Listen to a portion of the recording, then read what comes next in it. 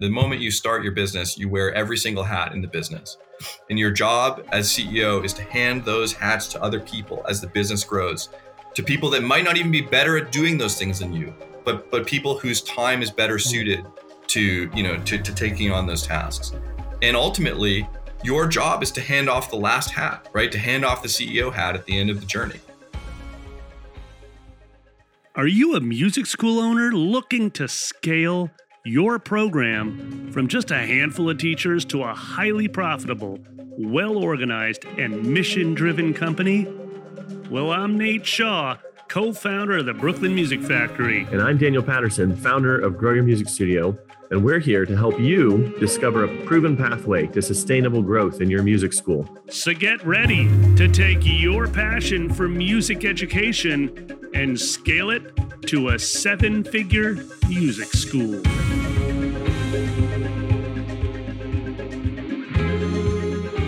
Hey, welcome back to the 7-Figure Music School podcast. Today we are joined by Jeff Homer of Ensemble Schools. And I'm excited to talk to Jeff today because Jeff owns 37 music schools. And he owns this many schools because he has bought or acquired these schools over the past few years. So today we're going to dive into what Jeff has learned, and I would cover what you can learn from this as well. So welcome, Jeff. Glad you're on. Yeah, thanks for being here. I've been following the podcast since you guys launched, and I'm excited to be part of it. Cool. So I want to jump into my first question right off. Give us a breakdown on the schools that you own. What are the sizes of these schools that you own? Range from small to large. Sure. So our smallest schools track our smallest markets. So we have a few schools that have maybe like 120 to 150 students, and $250,000 to $300,000 of revenue. And those are typically schools we acquired sort of early on. Today, our floor, for schools that we're looking to acquire is usually $400,000 or $500,000 of revenue, which is somewhere between 200 and 300 students, depending on pricing. And our largest schools, which is sort of fun given the name of your podcast, we actually own 5 7-figure music schools, independent brands that do 7 figures of revenue. Okay. Excited to feature them on the podcast. Yes. How many of those 5 were over 7 figures when you got them? Yeah, all of them. Were they already there? Yeah, all of them. So nice. It's, we've definitely been successful in growing, most of the schools that we've acquired. And that's sort of part of our, that's part of our commitment to the folks that sold us those schools, is that we're going to take good care of the communities that they've worked really hard to build. And that we're going to use our sort of scale and resources behind the scenes to grow and just welcome new people into that community. But in terms of the magic line in the sand, we've all 5 of the schools were there when we bought them, and have continued to succeed under our ownership. Okay. So I think one of the things that we want to explore in this conversation today is just what separates a 7-figure school like that from a school that's much smaller. Mm-hmm. And something I've heard you say is that there are 2 things that schools typically underinvest in. One is scaled processes, one is marketing. And I'd like to maybe just first start by having you unpack that. What do you mean when you say that schools underinvest in especially scaled processes? I think people understand the idea of marketing and what that entails. But even for me, I know that can be a really loaded statement. And to speak, in Nate's terms, that's the third bucket area. Like, what do you mean when you say that they underinvest in scaled processes? Sure. So let's just take a step back and think about, what is $1 million of revenue for a music school, right? So depending on, so for most of our schools, we're in suburbs of major markets. We're charging, somewhere between $80 and $100 an hour for music lessons. For our schools, $1 million of revenue is between 450 to 500 students a week, right? I know that both you guys have very successful group programs and camps and things like that. That's not something that's been an emphasis at many of the schools we've acquired. And so, for us, we're mostly doing weekly private lessons. That's the core of our business. And we like the recurring nature of that, and the that kind of rock solid bond between the student and teacher. That's what we think of as being the core of our business. So 450, 500 students, call it 500 to use a round number, right? So we have 500 students that are coming to our studio every week. That means we have 25 to 30 teachers at those schools, given the size of that. That means almost every day someone's calling out, or coming late, or there's something wrong. Like almost every week someone's making an availability change. Almost every month one of those teachers is turning over. Like all of the things that you guys have talked about in prior sort of more operationally intensive episodes, they're happening at an incredibly fast or high frequency. And that's just because of scale. And, almost every day there's an upset parent about something. Almost like the velocity of the business is just higher. And so what it requires is having a really competent administrative staff that is big enough to handle that. I looked this up so that I could give you this number, but we spend an average of $200,000 on administrative staff at our 7-figure music schools. And it's because we need that first line of defense to take care of those day-to-day things that just happen so much so that we can actually run the business. And so that's where it starts, right? Is like, these things are going to happen all the time and you can't deal with them ad hoc.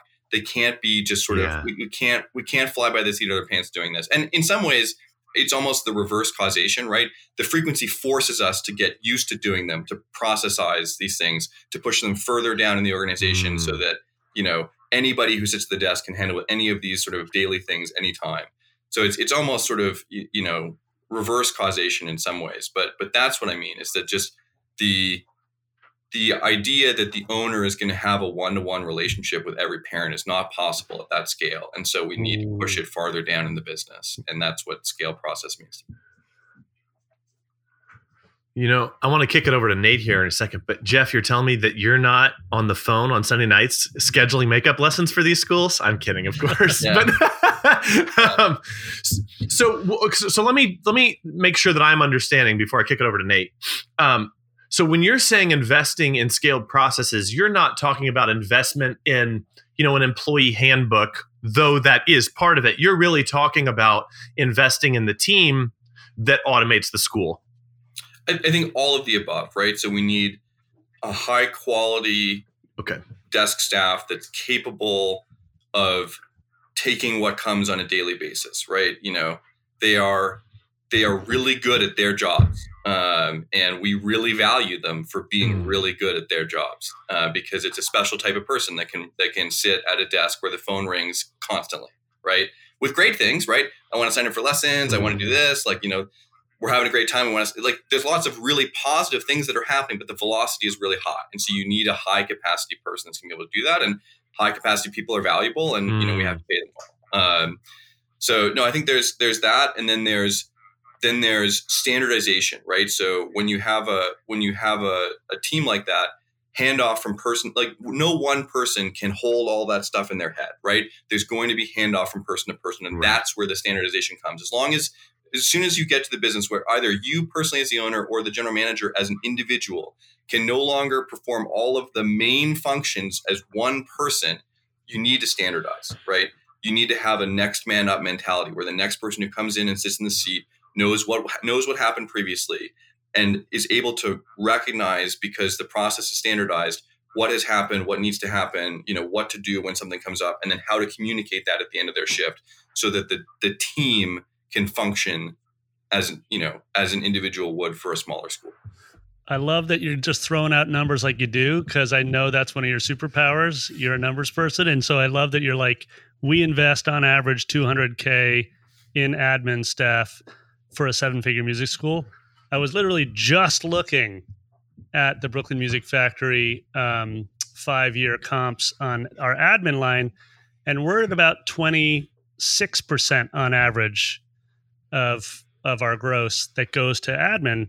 And it's always a push me, pull me between the cost of labor or the amount we're spending in direct costs to the teachers versus that support admin. I feel like I'm constantly trying to balance that, trying to figure out what percentage goes to direct costs like teachers versus what percentage goes to these high capacity admin people that are, like you're right, are essential to running a great sustainable music school.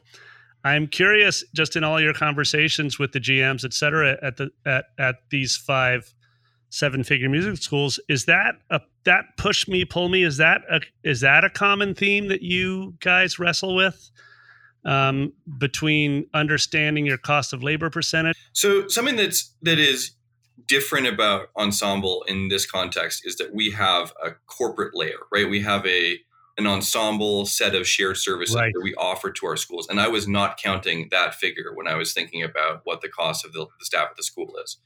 So we provide heavy duty marketing, recruiting, teacher recruiting, and sort of hiring, onboarding, finance, accounting, payroll, tax, compliance, and IT services to the schools, right? So that's part of kind of our brand promise, if you will, at the ensemble level to a seller is, hey, we're going to take this wonderful school that you have. We're going to keep all the people that are there today. We're going to equip them with these really great resources to maximize the success of the school going forward. I'm not counting any of those things. And, Nate, you and I have talked briefly about your school at a high level. My understanding is that you have, dedicated marketing people and like this. So like that's cost that's extra. That's not accounted for in that $200K that I'm talking about. I'm talking about just bodies at the desk. So I think it's a lot more. I think, the relationship we try to have with our schools is very clear cut, where we are trying to provide them with everything they need for their job to be customer service driven, right? Take care of the people that walk through your door, students, parents, teachers. If you do a good job of taking care of their needs, we can do everything else that you're looking for. And so that's kind of the division of labor that we put in place. And so, of course there's a push and pull where every GM wants more staff, right? I need more staff. I'm so busy, and so there's definitely that. When we sit down and we think about, okay, what times of day, what's causing this, what can we do? Like, and that's where process gets built, right? It's like, because we can throw more bodies at this, but we can also think about what is the root cause of the problem that we're having. Where are our bottlenecks? Where is our slack capacity? How do we time shift work away from peak hours? How do we, otherwise remove, problems that we're having? And then, to me, our last resort is to throw a body at a problem because, one, it's expensive, but two, it's a lost opportunity to increase the capacity of the business through process and standardization. We've kind of gotten into the weeds here. I want to pull it back up to the 50,000 foot level, because we talked about investing in scaled processes, and you gave some really good thinking around that. I want to talk about investing in the marketing side of things, because again, you said that barriers to reaching that 7-figure level are often because there's an underinvestment in team and scale processes. There's also an underinvestment in marketing. Mm-hmm. And I have a hunch of what you're going to say, but your experience is going to be invaluable here. So maybe give some ideas as to what it means to underinvest on the marketing side of things, whether that's simple or complex. We'd love to hear it. Sure. So I'm going to start by referring everyone back to your Marketing Big Three or your Google Big Three episode. That is 90% of our secret sauce. We think we do it really well. There's some stuff we do in those buckets that's probably not accessible to, every listener, but like that is the playbook, so go listen to Daniel. He gave you thousands of dollars worth of advice for free on the podcast. Maybe you guys can link to that. But I think, the most common issue is, irrespective of the level of marketing budget, and it's usually very low. It's not uncommon for us to see a very arbitrary, budget that's very small relative to the size of the school. But the problem is the budget is arbitrary. There's no thought to what should my marketing budget be, right? That's not a muscle that school owners have. And marketing feels like a black hole. You dump money in it, you get some stuff back. You're not sure what's working, right? Like 50% of my marketing is wasted. I just don't know which half. Like these are common problems in the marketing world. And there is a framework for thinking about what that should be. And it starts with, what is my customer worth and what does it cost to acquire them? Right? That's sort of a fundamentals from the world of subscription services, right? So in a way, we're selling a subscription service for most of our products, right? You pay by the month, you come every month until you tell us otherwise. And so, the subscription software world thinks about, what does it cost to acquire a customer? What is that customer worth over time? And we can get to the heart of that question, and it will tell us what we should be spending on marketing, because we're going to know what our payback is from a new student. We're going to know how many students we get per dollar, for every incremental dollar we invest, and we can watch that change as we increase the budget, right? Because naturally, the incremental client is harder to find. It's harder to get in front of them. It's more expensive. They're less likely to convert, and so our acquisition cost will grow the more money we spend on marketing. But we're starting from a place where the starting value of the customer is so much higher than what we pay to acquire them, that we start increasing the budget until we find the place where, to us, the return on marketing spend is where we'd like it to be. But it's usually incredibly high. I mean, our estimate of customer lifetime value for our businesses is between $2,000 and $3,000 of gross profit, not of revenue, gross profit. And we can typically acquire a customer using mostly Daniel's frameworks for between $200 and $300, right? That is a 10x return on marketing spend. There is almost nowhere else in the world you can deposit $1 and get $10 back with relative confidence at relative scale. And yet we as school owners don't look into this bucket, because it's not pedagogy, it's not fun, it's not our area of expertise. And as a result, it gets sort of ignored, or it gets relegated to a bucket that's like, I know I should be doing some of this. Here's some, right? Here's some budget. And that's the end of it, right? Is we hire somebody, they tell us going to be X a month to do this. We pay X a month, and we just never think about it again. And in terms of, if you're serious about growing your studio and getting to, the 7-figure level or whatever goal, might be appropriate, marketing has to be part of that equation, right? How are we going to get new students in the door? I mean, our current student population is fundamentally a leaky bucket, right? Some of them are going to quit at some point, right? They're not all going to stay with us forever. And so we have, new student acquisition has to be part of that conversation of, it's almost it's the only determining factor of whether we're going to get to a 7-figure music school. We have to develop processes to serve those students once we get them, but we have to get them first. And that's just not a muscle that I've encountered frequently from school owners when I've talked to them. I don't know about you, but I didn't get an owner's manual when I started my music school. And I wasted a lot of time on trial and error and making things up as I went along. But you don't have to do that. Nate and I are building a library of resources and tools exclusively for fans of this podcast. Go to growyourmusicstudio.com/7FMS and sign up to receive podcast updates, free resources, and even submit questions for us to answer on the podcast. That's growyourmusicstudio.com/7FMS. And we look forward to answering your questions. Now, when you acquire these schools, more than likely they're already doing marketing of some kind. Would you say that the margin is there already in the school to do that, to make that investment, to increase that spend? Or is there something that you're doing when you acquire a school that gives you more margin or gives you more room to play with, Sure. I mean, we do think that we're better at this on average, because there's a few reasons for that, right? We have some built-in advantages, right? So because we have 37 schools, we have some SEO, search engine optimization advantages that single schools will not have, right? So we are sort of tied together in the eyes of Google, and that gives us, sort of a little bit, allows our individual schools to punch above their weight. That's not replicable.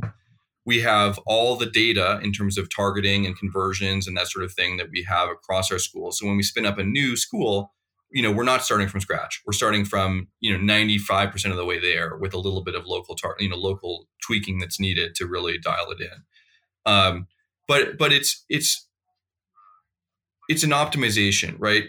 Our typical, we're probably 2 to 5xing the previous owner's marketing budget, and doing so with glee.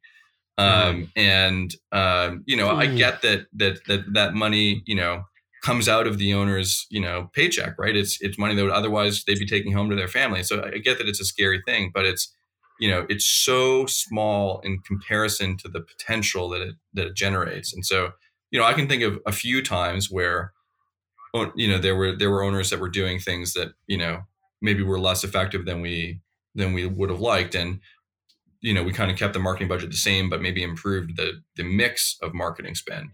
But, we're almost always spending tens of thousands of dollars more than the outgoing owner on marketing, and doing so with really good results. If you could give one piece of advice to a school, let's say that's at the 100 to 200 student level, that would perhaps that owner's thinking in their head, man, I'd love for Jeff to buy my school someday. What advice would you give to them around the marketing bucket on how to make their school more desirable for you? They just need to grow the school, right? So they need to spend the money, not because we're going to inherit those marketing processes. To be honest with you, we're going to rip them out on the day, on the day that we close. But it's more around just getting to the size that is going to maximize value for them, right? I mean, whether it's selling to us or we're selling to a teacher or selling to somebody in their local market, right? These are all common ways that schools, when owners are approaching retirement age or relocating or choosing to focus on family or, other business interests, like, there's lots of reasons why these change hands. It's, in order to maximize value to any seller or buyer, excuse me, we want to grow the school. And I think it's the piece of advice that you're asking for would be to set aside a meaningful amount of money relative to the school. And that can mean whatever it means to you. It might be a few $1,000s, might be as much as $10,000, and just try it, right? Set aside that money, write it off as an experiment in your mind, and see what you get.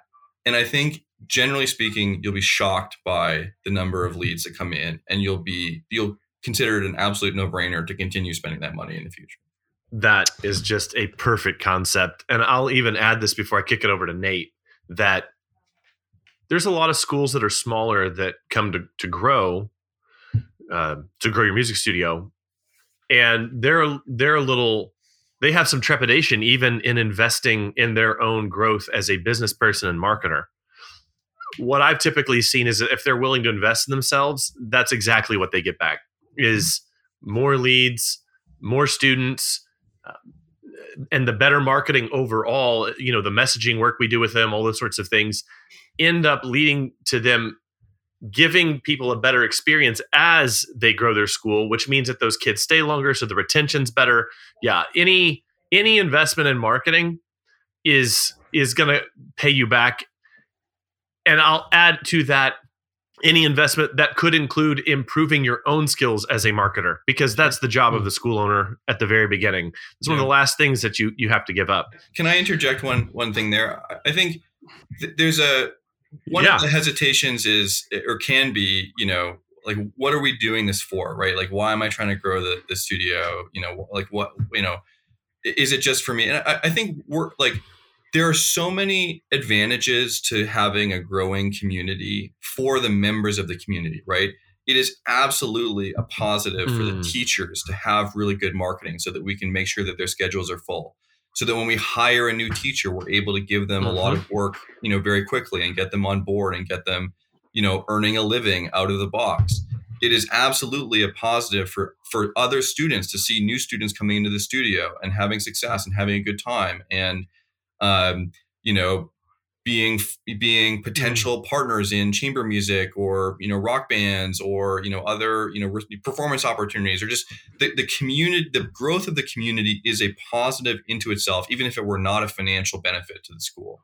Obviously it is. It's a huge benefit, and it's more so because of the operating leverage that exists in a music school, meaning there's a relatively high percentage of fixed costs, so the incremental student is much more profitable than the prior student, because you've already paid for your space and your admin and all that kind of stuff, and you're just paying the teacher for the incremental amount of time. But there are benefits to growing the community that are worth it for themselves and for the teaching staff in particular. And so, if we want to be the best music school we can be to attract the best teachers we can have, marketing is an important part of attracting good teachers and being able to fill their schedules and having a reputation for, hey, I joined X school, I already have 25 students. I'm really happy. I'm thinking about adding more time. That is how we market in the teacher community. And I think that's probably an underappreciated benefit of being really good at this kind of stuff. I'm curious if you wouldn't mind giving, what's the percentage of gross that you think a healthy school is allocating towards marketing? I sort of know what the national average is, but I'm curious where you guys have landed, if you've got that digit. Yeah, I'm doing some quick math in my head. My guess is across our business, we're averaging 5 or 6%. I could check that for you, but that's my gut feeling, is that that's about where we are. Is percent of gross is about $5,000 or $6,000, or 5 or 6%. Sorry, many thousands of dollars. Yeah. That can be super helpful, because that helps a smaller school who's got, say, $100,000 in gross a year think, okay, wait, can I really afford to spend $5,000? And you're really saying you can't afford not to spend $5,000. It's actually probably the smaller the school, the higher the percentage, right? So, we're not. Yes, that's exactly what I was going to say. Yeah. No, I like we don't have any schools where we're spending less than $20,000 a year on marketing. That's like our base. That's like our base budget, right? So, it's 10% for the schools that are in the kind of $300K range, because we want to get them out of there, right? Nice. We want to grow the school past that level. Yeah. I think, we've talked about bucket 3, we've talked about bucket 1 and how schools often underinvest. I think this is really where this whole conversation has been driving to. And as we, Jeff, as you and I were trading emails prior to recording the podcast, we talked about, hey, what could we focus on? And this is really the question I have then. What do you think makes a school reach 7 figures? How do you even categorize that in your head? Is there a checklist of success factors or habits of the owner? Do they, meditate every day? Do they get up at 5 a.m.? Like, what do you see as common characteristics between these schools that you all own, that Ensemble owns, that have reached 7 figures? I'm curious. Sure. So there's 2 buckets I'm going to put stuff into, right? There's things that are kind of fixed at the moment you start the school, which are important and have a high impact on the probability of success, but which are really hard to change once you get started, right? So things that are in that bucket are size of market, right? It's going to be really hard to run a 7-figure music school in a town of 50,000 people, right? It's going to be hard to find enough teachers. 100%. So that's an important one. There's also sort of a product market fit question, right? So are you offering something that the local community is looking for in a way that doesn't require a huge amount of education of the populace, right? So, for us, are even the kind of the genres that are emphasized differ a little bit around the country, right? For some of our like Northern California markets, parents are looking for classical music education for their kids, right? We could start a rock band program. It would be really fun. I'm sure that the kids would get a lot of value with that, but it would require an incredible investment in educating those parents of why they should be looking for this, right? Instead, we can just respond to their natural instinct of what they're looking for, and that's going to differ across. So there's a product market fit question of like, are we trying to create demand for something, or are we responding to demand that already exists? And particularly given that, many school owners are not the best marketers and have not made the investments that we think they could be making, product market fit is often one of the major drivers of how people get there without marketing, right? Is because they have a product, it's in a market that's big enough, with enough students that are looking for music lessons, where word of mouth and just a great experience, which most school owners are great at delivering, right? Like bucket 2, bucket 4, these are not usually challenges for school owners. So the schools that got there without tremendous success in the other buckets got there through, the right market that didn't have a ton of competition, where they were offering something they were looking for, and, that can be done through market research and whatever. But like at the moment you open your doors, it's sort of fixed. And then the last one is building size, right? So unfortunately, we can only run about 80 students through a studio room every week, right? I mean, we have some markets where we do better with things like homeschool and adult students to lengthen the lesson day, outside of kind of 2 to 8, 3 to 9, whatever it is in your area. But fundamentally, I consider kind of the prime times to be, Monday to Thursday, 2 to 8, Saturday, 9 to 3. That's 30 hours a week. That's 60 students. That's gonna govern how many kids we can run through the building in a week. And obviously, I know that both of you have great group programs, and there's ways of getting at that. But anyway, so those are kind of the structural factors that I think are important, and maybe are unfortunately they're not as controllable once you get in there, but like they do matter, right? And so some of those things might determine whether 7 figures is the right goal for someone to have, right? It may not be possible in a 4-room studio in a smaller town in wherever, right? But that doesn't mean we can't have a really wonderful, profitable business. But and then on the operation side, it goes back to what we kind of said in relation to the first question you asked me, which is the velocity of these schools is really high, and can you handle it, right? Does your customer experience decline as the number of students grows, such that you plateau around wherever your operational bottleneck exists, right? Because if things like churn start to increase as we get more students and they have a worse experience, such that our return on marketing spend starts to decrease, such that like some of our things start to get out of whack, like there are operational constraints that might limit the reasonable ceiling in terms of number of schools, because the experience declines. Phone's not answered, schedule is wrong, I made a billing mistake, like I'm frustrated, right? And the level of frustration, can increase with the number of students. And so that's where bucket 3 to me comes in. And, we can't get there without bucket 1, meaning, if we don't market to students, we won't grow to that level. But if we can't manage that number of students once we get there, it won't last. We'll turn around and we'll go the other direction, and we'll have tarnished our reputation in doing that, right? There'll be a lot of people out there that have had a negative experience with our schools. And so I think of Ensemble as a bucket 3 business, right? That is what we do. We find schools that have established, that have really established reputations and wonderful communities and great people. And, we help install infrastructure for growth, and then we power that growth through marketing. And so I think what that comes down to is making sure that the desk is appropriately staffed for the number of people, that desk staff is empowered. And we talked about that earlier, so that they don't have to check with, you, the owner, at every moment to get things done. They can, which also takes more time, right? Hang up the phone. I'll check with the owner. Got to get the owner. Oh, the owner's somewhere else. I didn't pick up the phone. Can't answer. Oh, I forgot. Oh, so improving speed of decision at the moment of client interaction has all these downstream benefits in terms of reducing the amount of work it takes to actually serve that client. And so making sure that whoever is at the desk feels empowered to make decisions, has a framework for making those decisions, is getting regular feedback on decisions and improving them as they go, will result, as the school grows, in you reaching 500 students with a rockstar team, right? They'll have built their muscles as we grew the student base, and we'll get to that level with, 3 to 5 people that are really good at what they do and are able to deliver that experience at scale. And, some of it is getting the owner out of the way, right? Like it can't go through you,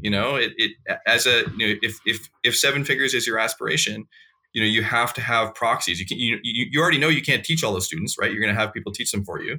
And you also can't, handle all the admin stuff yourself. You're going to have to get to come to peace with that as well.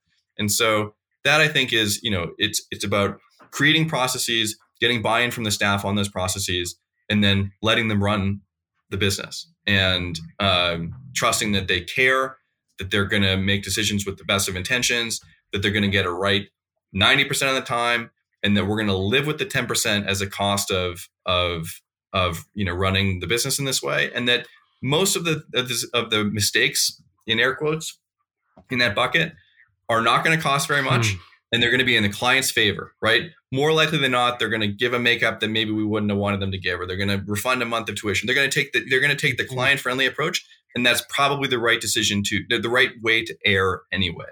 So I think it's it comes down to the staff having what they having processes for for running the school and being allowed to go do it.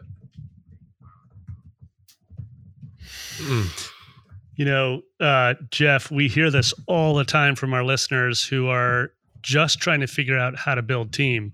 And it seems to me like you're essentially like, for anybody who's listening, you need to rewind tape and write down a whole pile of what Jeff said.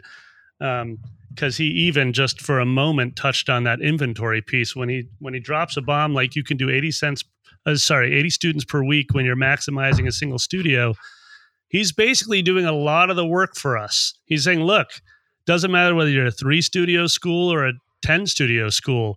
Here's what your inventory is, right? It's a really important piece, but you're also getting into this idea of just like, what does it mean to actually begin to have a team that can take a lot of the burden off you as the owner or the founder and allow you to go in the lane that's really energizing for yourself. Which brings me back to a question Daniel just asked. He sort of touched on it briefly.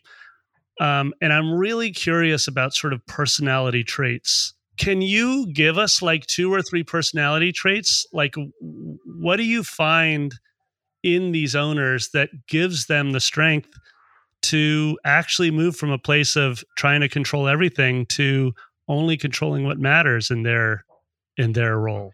I'm talking to school owners all the time and about their life's work, right? About the years they've spent building the studio and how it went. And, they're really interesting stories. They're really interesting people. And I love it. And it's, we're making a commitment to continue that work, right? Where we're saying, hey, we're going to be responsible for your school going forward. We're going to nurture this community. You're going to recognize it when you come back. We're not going to make, big changes to that. So it's an important part of what we do. But one of my favorite questions to ask an owner for myself is, what do you do day to day and what does your staff do, right? Because to me, that's really revealing about what I'm going to have to face when I get in the seat, right? So when it's on us instead of on them, how are we going to, what are we going to be up against, right? What is the capacity of the staff today to run the business, and what has the owner delegated to them? And what are we going to have to, work to build either process or just personal skills or, whatever that ends up being. But what are we going to have to be responsible for on day one, where is the staff starting from? And I think there is a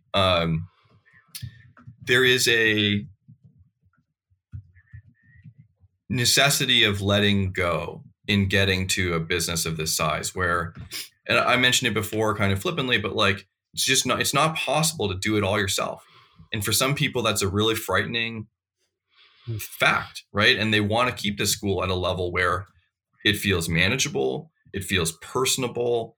They have a really strong presence and they're very visible in the community. Those are personality traits that will lead an owner to have maybe a really wonderful experience. Maybe that's exactly the type of business they want to run, and that's okay.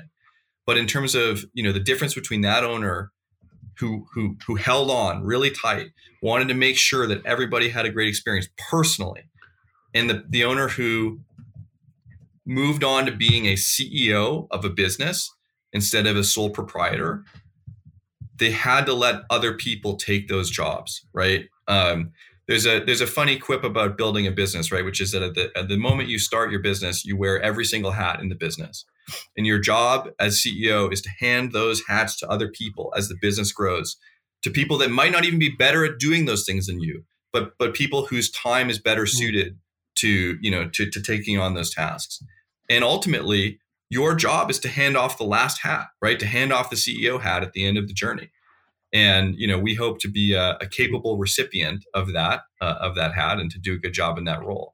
But that mindset of my business is growing, my personal capacity is not, I'm going to need help. How do I find help in these areas? It's going to give me leverage on my time. that is a growth mindset, and in some ways sort of a I don't know, a belief in the ability of others to see a vision and to identify with it and to also work really hard in that same direction. And that to me is the owners that made it.